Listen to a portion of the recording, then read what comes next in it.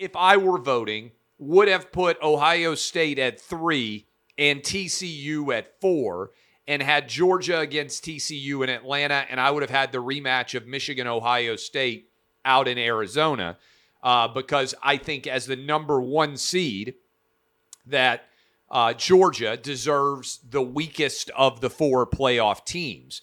But I don't think that it's a massive difference. I still think Georgia is going to play Michigan, and I think Georgia will win the national championship because I think Georgia's the most complete team. I think Georgia and Michigan are the 2 most complete teams, and I think that's who we'll see playing in the national championship in L.A. Alabama fans are mad at me because I pointed out that they didn't deserve to be in the playoff. Alabama didn't have great wins. Now, I've been saying this for years, and I would just reiterate it today. The college football playoff selection is as much art as it is science. And what I mean by that is you have to balance 2 competing interests, most deserving and best. Do I think that Alabama is one of the 4 most talented teams in college football? Yes. By the way, Clemson probably is one of the 4 most talented teams in college football, too, arguably. But you can't just take the most talented team. You have to balance best and most deserving. Alabama could have gone 7-5 this year. They could have lost to Texas A&M. They could have lost to Texas. They could have lost to Ole Miss. The Vegas would still have them favored as against TCU, even if they were 7-5, because Alabama's more talented than TCU. But you couldn't put a 7-5 team into the playoff because they wouldn't be remotely deserving. Alabama played 2 good teams, good being defined as winning 9 or more games, top 15 caliber teams this year, Tennessee and LSU. They lost to both of them. TCU lost a close overtime game against Kansas State. Max Duggan played phenomenally well. And as a result, Alabama didn't deserve to be in the playoff. Ohio State, I don't think really deserved to be in the playoff either. Tennessee didn't deserve to be in the playoff. Penn State didn't deserve to be in the playoff. Some years, there aren't actually 4 teams that deserve to be in the playoff. Frankly, if we just went with the BCS, this year I would be fine if Georgia and Michigan played for the national championship because Georgia and Michigan are really the only 2 teams that are the most deserving and the best on the year. Sometimes you get most deserving and best, and it's an easy call. Michigan versus Georgia should be the national championship game based on everything that's happened so far in the regular season. Ohio State and TCU didn't have as compelling of a case. Neither did Tennessee, neither did Alabama, neither did Penn State or Kansas State or Utah or whoever you want to toss out there. Really, there are 2 teams that deserve to play for the national championship this year, Georgia and Michigan. I think they will end up playing for the national championship this year. But in general, I think the College Football Playoff Committee did a good job. Next year is the last time that we will have a 4-team college football playoff. Then we'll be going to a 12-team college football playoff. What I would say in general is Big Ten and SEC, eliminate divisions. The Big Ten championship game should have been Michigan-Ohio State. The SEC championship game should have been Georgia-Tennessee. I don't know that the outcome changes, but LSU and Purdue had no business being in there. It makes 0 sense to still have divisions in 2022. Makes even less sense to continue with divisions in 2023 or in 2024 going forward. If I could wave a magic wand for both the Big Ten and the SEC, it would be to do away with divisions, just put the 2 best teams in every year, and let them duke it out for the national championship. Okay, that's the college football playoff scenario. Big story. Biggest story by far in many of our lives as it pertains to the government, as it pertains to censorship, as it pertains to the unholy alliance between big tech and social media companies. On Friday evening, Elon Musk released many different emails involved in the decision by Twitter to censor the New York Post story about Hunter Biden, his laptop, and Joe Biden's involvement in Hunter Biden's business dealings. So many interesting revelations, but to me, the biggest story here is it confirms what we had all seen, which was there is a big tech connection between the Biden administration, the Biden campaign, and big tech, and that big tech was very willing to put its thumb on the scale and lead to Joe Biden winning the 2020 election against Donald Trump. I really believe that if big tech, that's Google, that's Facebook, Instagram, YouTube, Twitter, if they had been fair and impartial in the way that this election took place, Donald Trump would have won in 2020. What is significant about what Elon Musk released? We now know that for beyond a shadow of a doubt, that Twitter made up a bogus reason to censor the Hunter Biden story from the New York Post. We know that they later recognized that they made up a bogus reason to censor this case. And to me, this makes Watergate look like jaywalking, because there is presumptive evidence that the same sort of instances were occurring inside of Facebook, inside of Google, inside of YouTube, inside of Instagram. And I don't believe that these were limited to just this case, okay?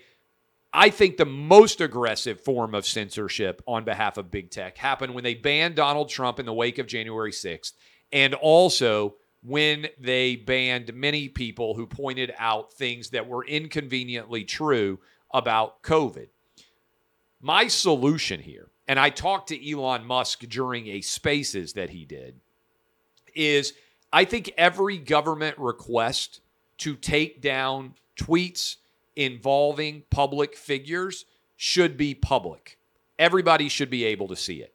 I think shining that sunlight on government requests will limit the amount of demands for censorship on big tech, because I think the Biden administration would be embarrassed as many of these stories go public.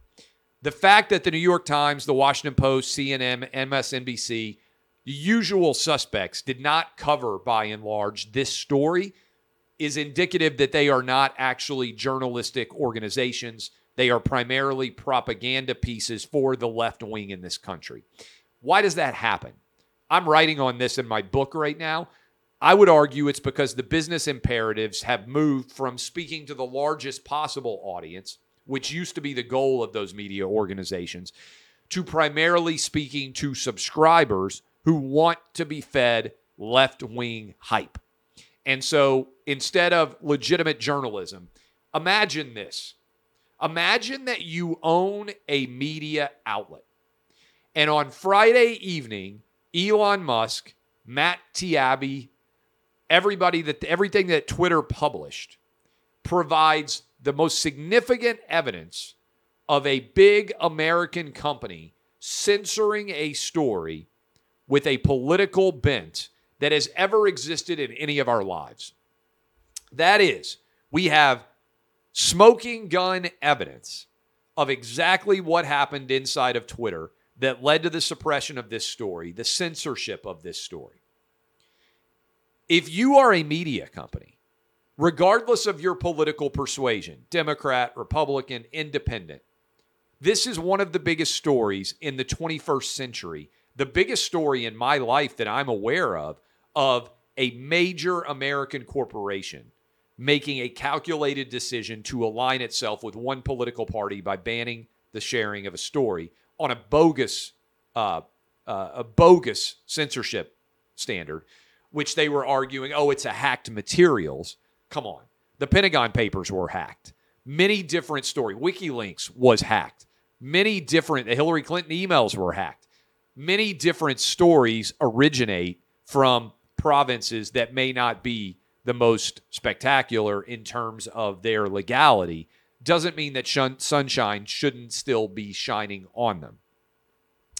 The fact that they didn't cover this is pretty strong evidence that many of these news outlets are not actually news outlets. They're just propagandists. And I give credit to Elon Musk for just putting this out there in the public sphere. But I got to be honest with you. What is somebody like Jeff Bezos thinking? Jeff Bezos built Amazon, a trillion-dollar company based on embracing capitalism and risk-taking and market-based economies. And then he pays $250 million for the Washington Post and curls up in the fetal position and doesn't cover one of the biggest stories that's out there. His company gets everything wrong on Russia collusion. They get virtually everything wrong with COVID.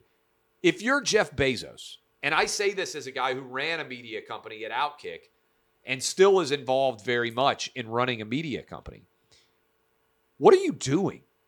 You've allowed your company to be taken over, the Washington Post, by people that you would never employ at Amazon because they're too woke and they're too dumb to work at your Amazon company. And yet you're allowing them to destroy the journalistic brand of the Washington Post. Look, I used to love the Washington Post. I went to college in Washington, D.C. Kornheiser and Wilbon had two of the funniest sports columns anywhere in the country.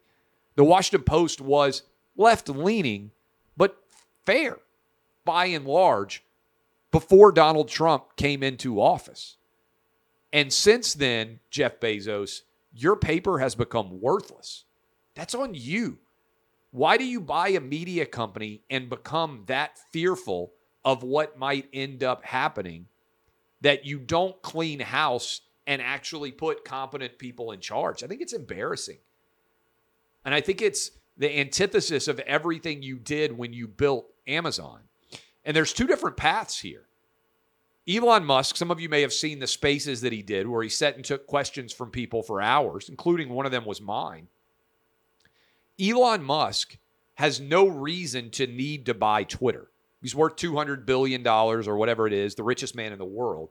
He's doing it because he believes the First Amendment and freedom of speech are such an important concept that human civilization may depend on people's ability to say exactly what they think within the limits of acceptable discourse.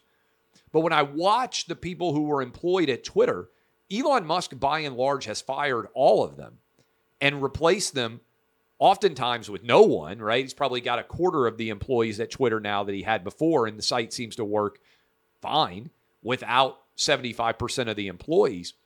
But allowing these diversity and inclusion, woke, triple masking losers to destroy your company from the inside and stand up against everything that you believe in, as an owner, how would you allow that to happen? And I think these are such intriguing positions to contemplate that Elon Musk and Jeff Bezos have taken. And you know what? I bet if Elon Musk and Jeff Bezos had a beer together, I bet they would agree on most things.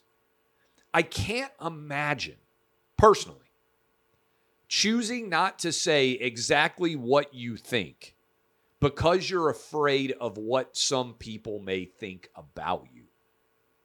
And if I were Jeff Bezos, I can't imagine running the Washington Post, owning a media outlet like that, and having an outlet that is actively trying to destroy American exceptionalism, that is anti-capitalist, that is driven insane by the woke employees there.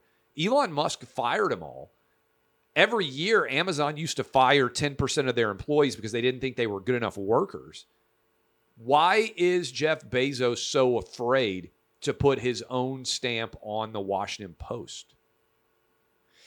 Going forward, a lot of people said with the Twitter release, they're saying, oh, well, it was the Biden campaign. The president wasn't involved yet. Well, it's going to be the Biden administration soon. We know because Jen Psaki bragged from the White House press podium that they were sending requests to take down, censor different tweets and different Twitter accounts that they didn't like. In fact, Alex Berenson has already shared evidence of that occurring. But what I would say is sometimes you can get lost in the forest for what's going on here. So I want to be clear with this. We had Miranda Devine on the radio show earlier. And I want to give you a little bit of a background about what exactly happened with this Hunter Biden laptop story. In December of 2019, the FBI got the Hunter Biden laptop. They took possession of it from the gentleman inside of that Delaware computer repair shop where Hunter Biden had dropped off his computer. Didn't return, so he gave it to the FBI because he believed there was criminal activity on it. They had it for nearly a year, the FBI did. They knew that it was real. Anybody who has seen the pictures and videos and all the things that are on that laptop knew that there was no way it could be Russian disinformation. There's just no way to fake all of that, all those details. So when you look at that, they've had it since December of 2019. In some point during the 2020 presidential election, they began to have access to every email that Rudy Giuliani was sending, photos, everything else. They had a subpoena, a warrant to be able to review every bit of Rudy Giuliani's correspondence because they were investigating him allegedly for failing to register as a foreign agent.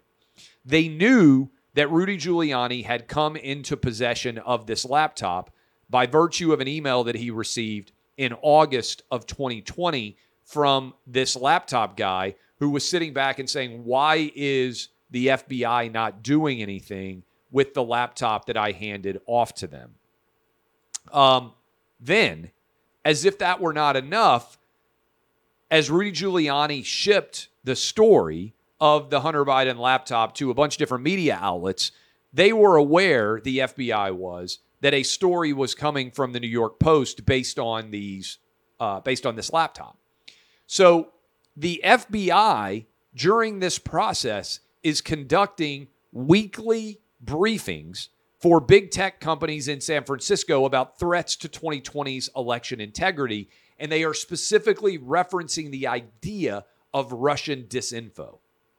So when this story hits, the Twitter team reacted, as the head of security at Twitter has said under oath, with the idea being that this was Russian disinformation and they shouldn't allow this story to be shared. So the FBI knew the laptop was real. They were conducting weekly meetings to tell all the big tech companies the opposite of what they knew to be true, which was Russian disinformation potentially connected to the Biden family was coming. So when this story went up, Twitter shut it down. And they immediately allowed the idea that this was Russian disinformation to spread widely. So the question that is the most integral here, we know what happened at Twitter. Who inside of the FBI knew that this Hunter Biden laptop was real and created this rig job in effect with all the big tech companies that they knew wanted Biden to win? Who created this plan? And why have there been no consequences whatsoever for the Biden administration and for the FBI for all of these lies? Why has no one been held responsible in the FBI for seeding the lie with Twitter about the Hunter Biden laptop in the first place? These are big questions. These are significant questions. This, as I said, makes Watergate seem like jaywalking. This was a concerted collusion to rig the 2020 election. Now, let me also say this. Trump is not doing himself any favors with the way that he is responding to this story. He's not going to get put back in office, okay? There are a lot of people out there that want to have people tell them things that are not true. Trump can run in 24, but the data reflects from 22. The more you focus on 2020 and allege that there was a stolen election, the poorer you do appealing to independents and some Republicans. So if you want to win in 24, it has to be a forward-looking campaign, not a backward-looking campaign. But in the meantime, for people like me, I'm not running for any political office. I want to know every detail of what happened, and I want there to be significant consequences for those individuals who were involved in rigging the election in concert with the Biden campaign and the Biden administration. That needs to happen. Our democracy demands it. And of course, the big irony here is that the people who spent all this time telling you that our democracy was under siege, the Washington Post literally wrote at the top of their newspaper, "Democracy dies in darkness." They are living in that darkness right now because they are refusing to acknowledge one of the most significant stories of censorship, of government-involved censorship, of major governmental agency-involved censorship that has ever existed in any of our lives. And they are pretending it is not significant because they don't like Donald Trump and because they were so desperate for Joe Biden to get elected. They are culpable in spreading the lie. And they still aren't covering it, even when Elon Musk is releasing actual emails laying out actual facts. Hey, Clay Travis here. We'll be right back. But first, here's a word.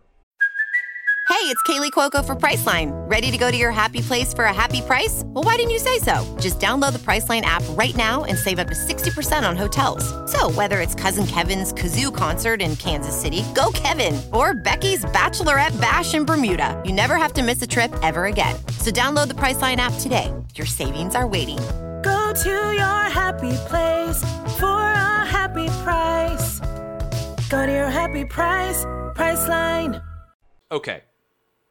Questions that I would have for Elon Musk in the wake of this release.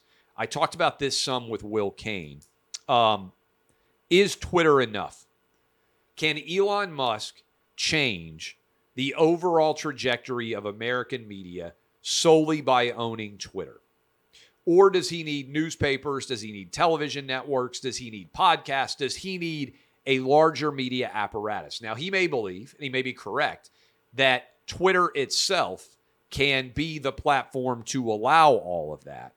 But that is my first question going forward for Elon Musk. My second one, people say, okay, we know what the problem is. Big government colluding with big tech. How do you solve it? My number one solution, and I asked Elon Musk about this on Spaces, his conversation that he was having Saturday. I was watching the SEC title game, and I was on mute while I was listening to Elon Musk talk. My number one solution would be every time the government requests that accounts be censored, that individuals be stripped of their ability to post on the platform, it all has to be public. Sunshine is the best disinfectant when it comes to government corruption. And I believe that if you are the Biden administration and you're trying to take down James Woods, it makes you look really bad. It also elevates James Woods. And maybe my name's going to be involved in some of these takedown requests. But I believe that there needs to be a public database of every request that the Biden administration or the Trump administration or whoever is in office makes of big tech companies to take down information. Now, some takedown requests make sense, right? If somebody's threatening to kill somebody, if somebody is running an account and pretending to be someone that they are not. I'm a First Amendment absolutist, but a First Amendment absolutist does not mean that there can't be some accounts taken down. So, Sunshine, letting everybody see the requests that government and government agencies are making should be all public, in my opinion. Final issue that comes to mind for me in the wake of the Elon Musk revelations as it pertains to the Hunter Biden story. Elon keeps talking about how his audience is growing. One of the things that isn't talked about enough is how woke big advertising agencies and the buyers for big companies have become. That is, if you are a far left-wing podcast, Google, Apple, Amazon, all of them will advertise on your platform, on your show. Lots of these woke companies won't advertise in any way with the 75% of media that is not woke. My point on that is significant. You can build a great media company. Twitter could be 3 times as big as it is right now, But if advertisers are canceling your ability to reach their consumer because they don't approve of your robust First Amendment or freedom of speech, then the business model itself can be under attack, which ties back up with, is there a need to build a bigger network of companies that all work together? And ultimately the goal, I really believe this, ultimately the goal has to be to build your own companies instead of trying to sell advertising to other companies. In other words, what I tried to do when I lost $50,000 in pants, I was ahead of the curve here. Ultimately, you want to own the businesses that are advertising on your platform instead of having to go sell ads to these other random companies. You could be selling your own product to your own audience. I think that is going to be the future for many quote-unquote conservative brands. And obviously, subscribers are a big part of this. But I think, for instance, what the Daily Wire did when it came to razors was super smart. I think a lot of people out there in the content business who are building big monster audiences are going to have trouble selling if they aren't in the woke community to those brands. And so building your own businesses, first of all, it creates more wealth. But secondly, it allows you to sell directly to your audience as opposed to needing to go to a third party. And I'll give you another good example. I think Barstool has been smart with their gambling company. And I know they've got a few other businesses also that they've spiraled out. But owning your own brands within the context of the advertisements that you provide, I think is a next level step that a lot of, quote, right-leaning brands are going to have to adopt going forward. So I obviously have a ton of thoughts on this. I'd love to get Elon Musk and sit down for a long-form conversation about this. I talked to Miranda Devine. I think we're going to try to do a long-form conversation discussing the New York Post story and all of its ramifications. I think there are politicians, certainly. We need massive hearings in the House into the Twitter big tech collusion with the Biden administration. But in particular, I want to know who made the call, who ordered the code red, so to speak, inside of the FBI that we ever had those briefings going on, which created the atmosphere behind which Twitter was going to then make the decision to suppress, to censor this story and its distribution. All right, much less significant. Reacting to the NFL, we've been wondering who the top contender is to step toe-to-toe with Patrick Mahomes. And Joe Burrow is now 3-0 against Patrick Mahomes. Just tossing it out there. Now, Josh Allen is certainly in this team as well.